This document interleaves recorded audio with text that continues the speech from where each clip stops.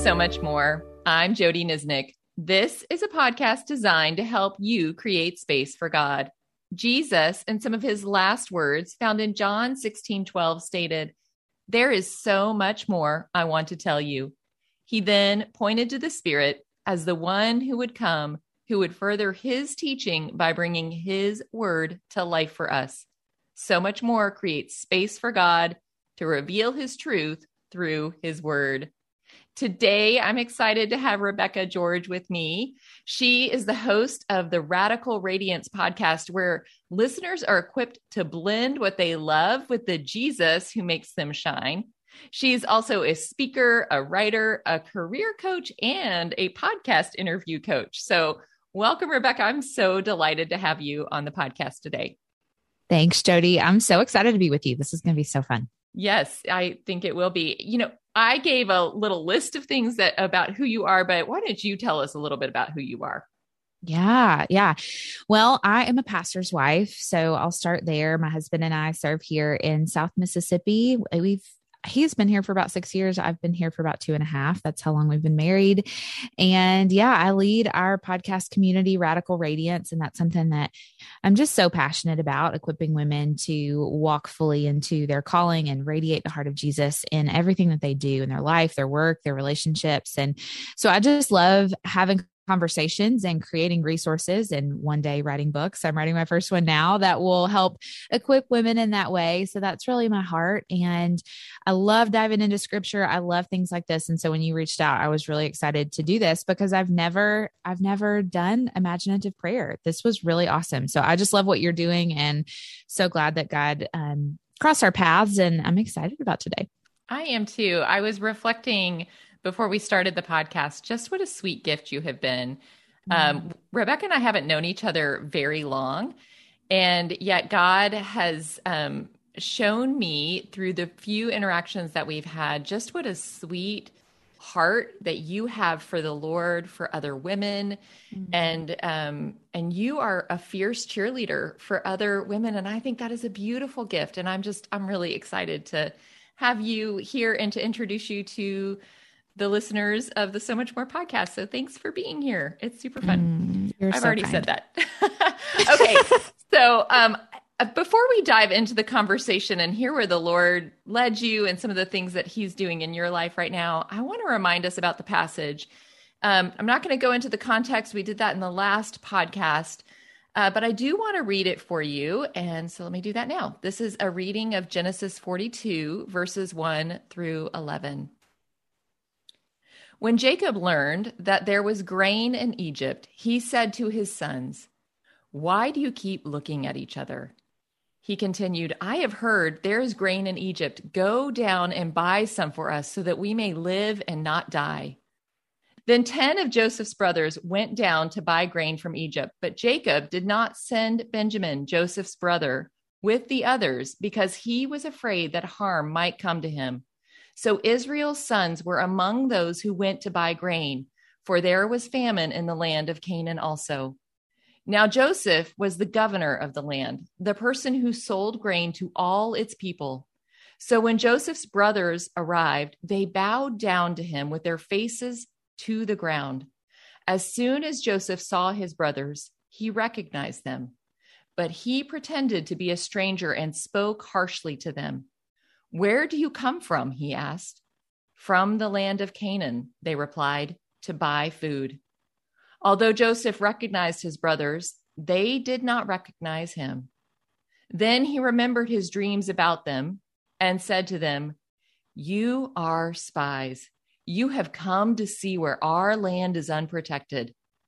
"No, my lord," they answered. "Your servants have come to buy food. We are all the sons of one man. Your servants are honest men, not spies." So we did this passage as an imaginative prayer, and I invited you to just kind of let this scene come to life in your mind, especially in reading too. So Rebecca, tell us a little bit about that journey and that second reading where you were kind of letting things come, be painted in your mind's eye. What did that look like to you and feel like? What did you notice? Yeah. Well, I kind of went back a little bit before I read through the passage and just got, right, a little bit of context of where we've came from, right? So Pharaoh has just put Joseph in charge of the land of Egypt. So important detail, right? So he is the governor of the land where he sells grain. So we kind of find all of that out in this passage. And so as I read through it a second time. I'm a big underliner, especially if I'm doing anything like this. I've got a highlighter and a pen. And so I think for me, this exchange with his brothers is really where I settled in on, like, that very moment. Where they saw one another, and Joseph's response is where the Lord really kind of drew me to ultimately. And I just began kind of underlining some words. So in verse 6, now Joseph was the governor. So I underlined governor. So he's in sort of this leadership role, right? So he's in a totally different space in his life than he was the last time he saw his brothers as a teenager, right? And so this sort of identity shift for Joseph, that's where I'm headed. Yeah. Okay. And so that's where God and I kind of spent the majority of the time. But sort of in those couple of verses 6 and 7, where Joseph's brothers arrived, they bowed down to him and with their faces to the ground. As soon as Joseph saw his brothers, he recognized them, but he pretended to be a stranger and spoke harshly to them. And, I found myself really nervous for Joseph, kind of that second time that I was reading through. I felt pretty angsty for him. I'm imagining even myself in encounters where maybe I haven't seen somebody that maybe, I didn't have the greatest last exchange with many, many years ago, or whatever have you, or ran into a high school ex-boyfriend. I'm just thinking of like those types of experiences that we all have in our lives. And many times when there's, years separating those experiences, maybe everything about our lives may have changed. I know for me, the last couple years of my life, if there's one word that I could use to describe this season, it is change. Everything about my life has changed over the last several years, with marriage and stepping into being a pastor's wife and just so many other things. And so as I read through the second time, what I was feeling and experiencing was just sort of this angst and kind of this nervousness for Joseph as he was kind of walking into that experience, seeing his brothers for the first time. Yeah, I love that. It's been 20 years if you kind of, walk through the math and piece it all together. He was sold when he's 17. He's at least 37. He may be a little bit older. We don't know how far they're into the famine, because the famine, we get an age marker that he's 30 when he gets moved into this governorship. And so 7 years of flourishing and then 7 years of famine. So there's somewhere in that second 7 years. So he's at least 37. And I think, had he been looking over the horizon wondering, are they going to come? Are they going to come? Yeah. Everyone's starving. He knows that. He knows that the famine has got to stretch to the land of Canaan where his family is. Maybe he actually doesn't, he probably doesn't really know that they're there, but I wonder, was he just, and so I love that you're like pulling that anxiety, because I'm starting to actually even feel some of that right now. Yeah, him. Me too, a little bit. Like I'm starting to stress sweat just a tad, just thinking about it. I know. Isn't that funny? Which I think is one of the beautiful things about imaginative prayer, because it helps us really slow down and think, what would that have been like? And we relate, and we do exactly what you did. I do exactly what you did, where I think, okay, who would be that person for me? And all of a sudden I see them and I'm like, what do I do? Yeah. So thanks for bringing that to life for us. So that's the second reading. The third reading, I invited you to let the Lord draw you to someone in the passage. So first of all, where did you go with that? I went to Joseph. Yeah, I went to Joseph and I put myself in his shoes, like we were saying, of just imagining myself there. And, the brothers are walking towards me and I know so clearly that it's my brothers. And yet I haven't seen them since I was 17 years old. And then I think about, okay, what was I like at 17 years old versus 37, right? I'm not even 37 yet. So Yeah. I'm even thinking, what was a relationship that I had at 17 where I haven't physically seen that person since then? And maybe not as much of a negative experience, but I thought of my high school best friend who moved to the other side of the country when we graduated high school. I have talked to her, and, you know, I've certainly had more exposure to her online than Joseph would have had to his brothers in that 20 years. But I also thought about, what would it even be like, as sweet of a friendship as we had in that season? What would it be like to see her now? And I think that would be such a sweet experience. However, it's been, you know, 15 years or probably more than that. Well, something like that now since we've seen each other. Yeah. And so there would even though it would be a positive experience, there's sort of this angst of like, you're not the same girl I knew in high school. And I'm certainly not the woman that you knew when you were 17 years old. And so a couple of the things that Lord really kind of spoke to me as I was processing through that, you know, his identity has shifted. So we've kind of talked about that a little bit, shifted greatly since he's last spent time with his brothers. And then it says he pretended to be a stranger and he spoke harshly to them. And I actually have a lot of compassion for Joseph in that moment, because, you know, I think we have all had those moments where we meet a situation head on and we have a choice of maybe how we respond. And I think what the Lord drew me to in that is, like, we all want to be known, right? Especially by our own families. Mm-hmm. And so no matter what the situation happens to be, and one of the things the Lord spoke to me was, when we don't feel known, there's this great temptation for our identity to feel kind of at stake, right? His brothers don't know, you know, what he's experienced in those 20 years since they've seen one another.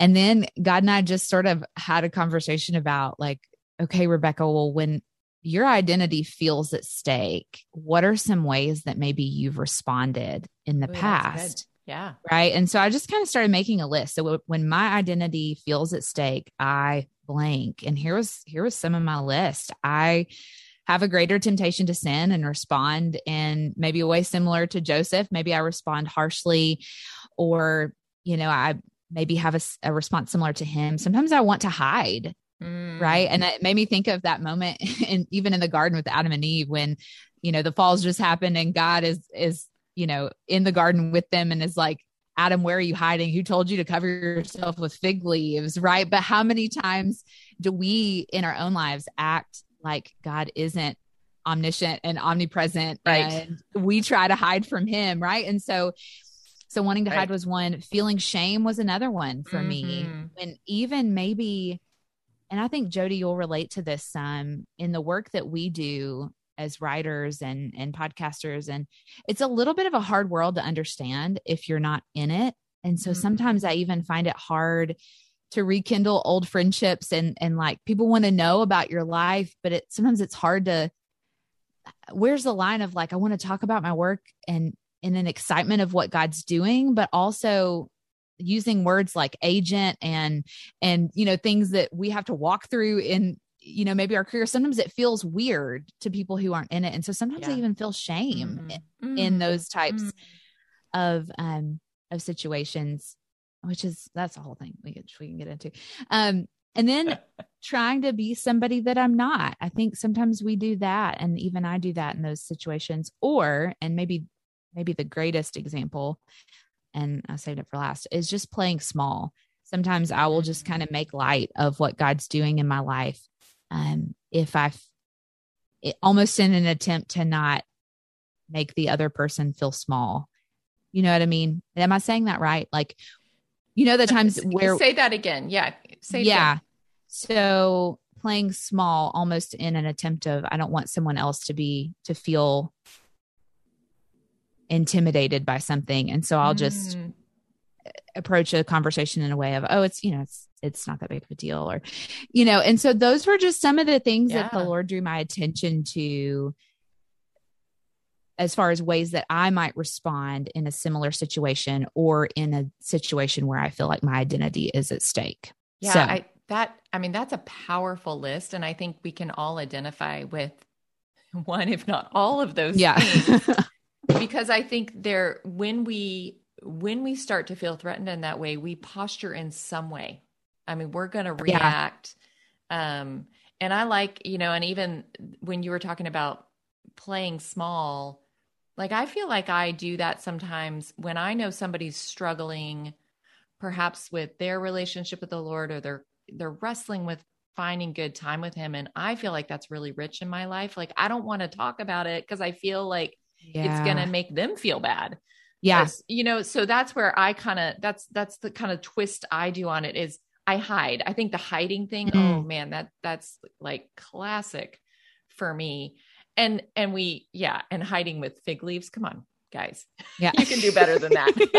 And thankfully God's like, okay, fine. You need to be covered. I'm going to actually give you a real covering. Because that's the God we serve. I mean, he does extravagant things for us in those moments of our vulnerabilities. He meets us and he covers us over. So I love that you brought that up. So you're in kind of Joseph's shoes. You're experiencing the fact that he is hiding from his brothers for probably 1,000 reasons. And you're identifying with that. Anything else about that scene is like you hear the brothers talking to you? Anything else that you kind of felt or experienced as you were doing that? I think I kept coming back to the identity thing. Like as I read that exchange, I just kept reading over and over. Although Joseph recognized his brothers, they did not recognize him. And just that I underline, they did not recognize him. And just to think, even though that amount of time had passed, I can't imagine, I'm an only child. And so I don't have siblings, but I do have cousins that I'm super close to. I have a really, really sweet relationship with my family. And I've never really went through anything similar to what Joseph had walked through. But I also can't fathom being in that situation and being forgotten. Yeah.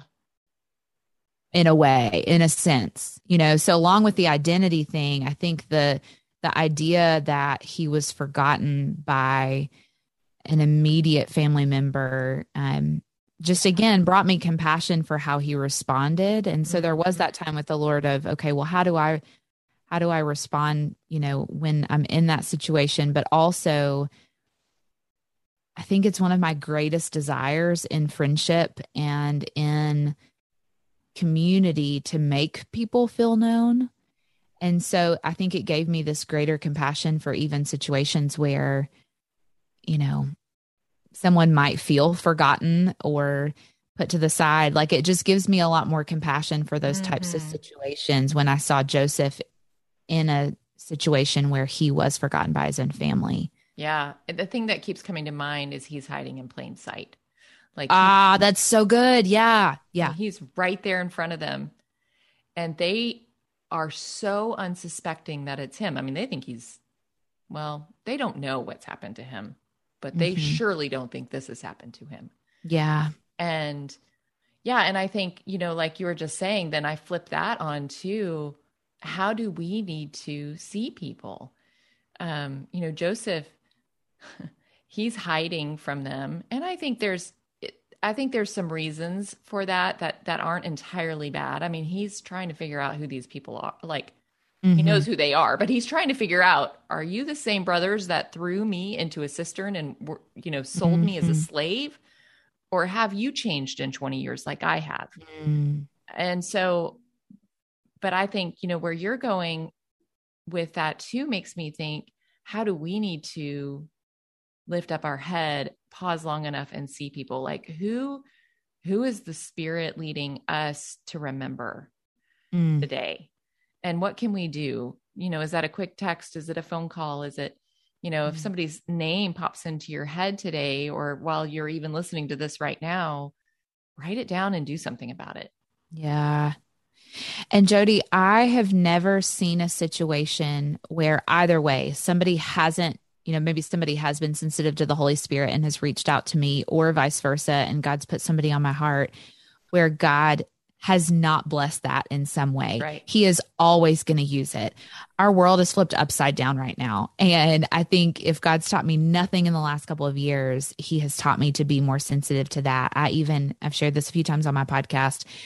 I realized in the middle of the pandemic, we would go to the grocery store and the same girl would check me out of Kroger every single week. And I began realizing, man, I've seen her probably 27 times, but I don't know her name. I don't know if she knows Christ, but I do know she's going to spend eternity somewhere. And I have like 42 seconds every time I check out of the checkout line to make a choice to either stand there on my phone and, text my mom or listen to a podcast with my earbuds in. That's like my ultimate. I'm like the chief of sinners of that. And so I just began quitting some of those things and being more aware of even the micro moments of my day where people may seem forgotten, right? Like the grocery counter girl is a person with a soul that's going to spend eternity somewhere. And I just want to be aware of those moments where people may be forgotten around me.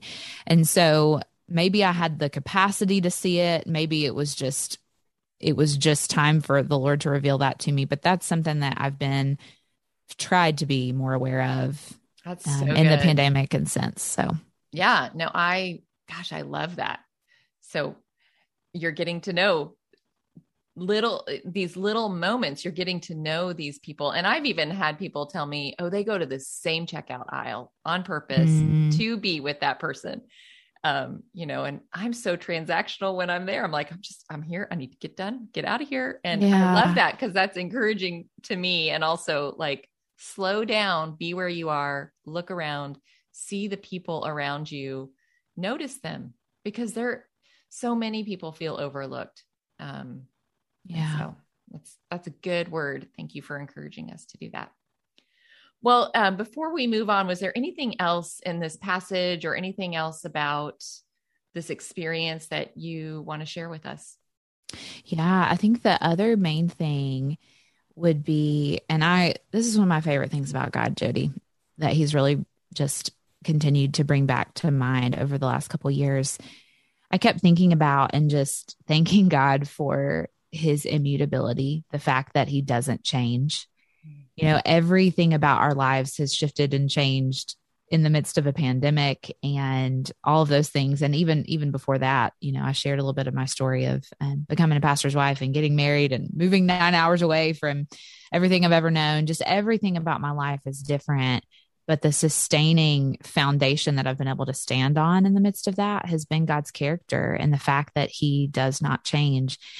And so as I kind of recounted this experience with Joseph and this identity shift that he has had and his response and how I respond when my identity feels at stake, I just kept coming back to this heart of gratitude for the character of God, because in the midst of my identity feeling at stake, in the midst of maybe moments where I feel forgotten, in all of those circumstances, he doesn't change. And the thing that wrecks me about that is I get to lay that against every other quality that I know to be true about God, right? So he doesn't change. Well, I can lay that against his sovereignty. He doesn't change. And I can lay that against his omnipresence, his wisdom, all of those things. And if that weren't true, I don't know if I could trust him.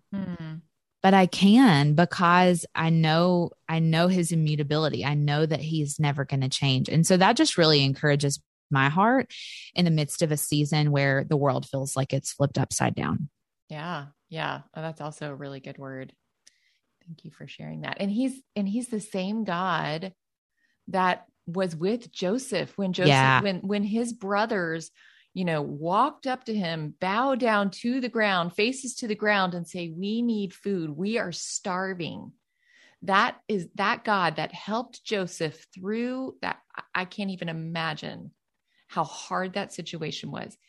that God that helped Joseph through that and all the other things he helped him through, being in prison and falsely accused and being sold by the people that should have cared for him, all of those things, he's the same God that cares for us and walks us through whatever hard situation, whatever uncertainty that we're facing, whatever upside down world event in our lives that's personally impacting our lives. That is the God that walked through Joseph through all of those things is walking through them with us too. So that's such a good word. Thank you for saying that.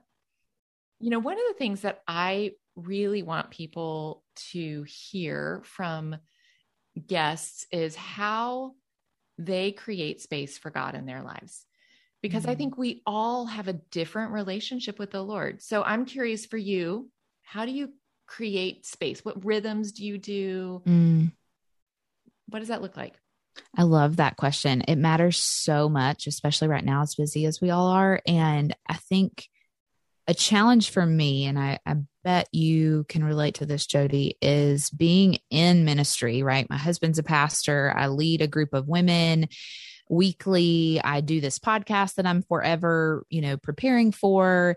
And so I just rattled off a list of things that I, quote, maybe do for God that have nothing to do with my personal relationship with him. Right. And so this realization of going to scripture and focusing on God's word for no other reason than to know God better is been transformative to my life over the last several years, especially as I've stepped into new places of ministry. And so I have to be a little bit, I have to do a little bit of compartmentalizing with that, right? Like right now I am not prepping for small group tonight. Right now I am having my time with the Lord where my phone is on the other side of the room. I'm sitting in this chair with my Bible open, my podcast equipment's on the other side of the room, and I'm just with God. And I think removing the distractions is half the battle, at least for me. And so I don't find that first thing in the morning is really my best go-to for quiet time because I have too much on my mind. But I find that if I can get to a place in my morning where I feel like I've knocked out, a good bit of stuff, and mentally I've got some tabs closed in my brain enough to kind of come above the surface, I'll just take a break at that point. And that's usually when I spend time in the word and spend time in prayer. So that's huge for me. And I would say another rhythm that really is helpful to my husband and I right now is just a Sabbath rhythm. So just with as busy as our lives are, I'm working all the time. He has Fridays off, but I don't really. And so right now, Saturdays are kind of our only spot for that because as you know, Sundays are not restful for a ministry family. And so it's impossible to Sabbath on Sunday. So we are real protective over even Saturday mornings, like not setting an alarm, getting up and making cinnamon rolls have been our thing lately, and just enjoying restful time together and more time in the word than I can get to during the week and just things like that. So I would say, that differentiator of I'm going to the word just to spend time with the Lord as a ministry leader, that's huge, as well as setting aside time to rest. Mm-hmm. Gosh, thank you for sharing that. Those are both really important rhythms. They are. And I love that you're also in your Sabbath, you're finding things that are delightful, like cinnamon rolls. Yes. I mean, and I think God enjoys that we're enjoying. As a matter of fact, right. I know. Sorry for all the gluten-free people. But I think, I know God delights when we delight in the good things of the world. I mean, that's what Sabbath is supposed to be, is rest and delight. And so, that's good. Well, Rebecca, this has truly been a delight. A delight. See, I'm going to just camp on that word. I've been delighting in you. Thank you for being on the podcast. This is really, it really has been great to have you. Thank you so much, friend. I loved it. Well, thanks for joining me on So Much More, where Jesus has so much more to say to us, and we are creating space to listen.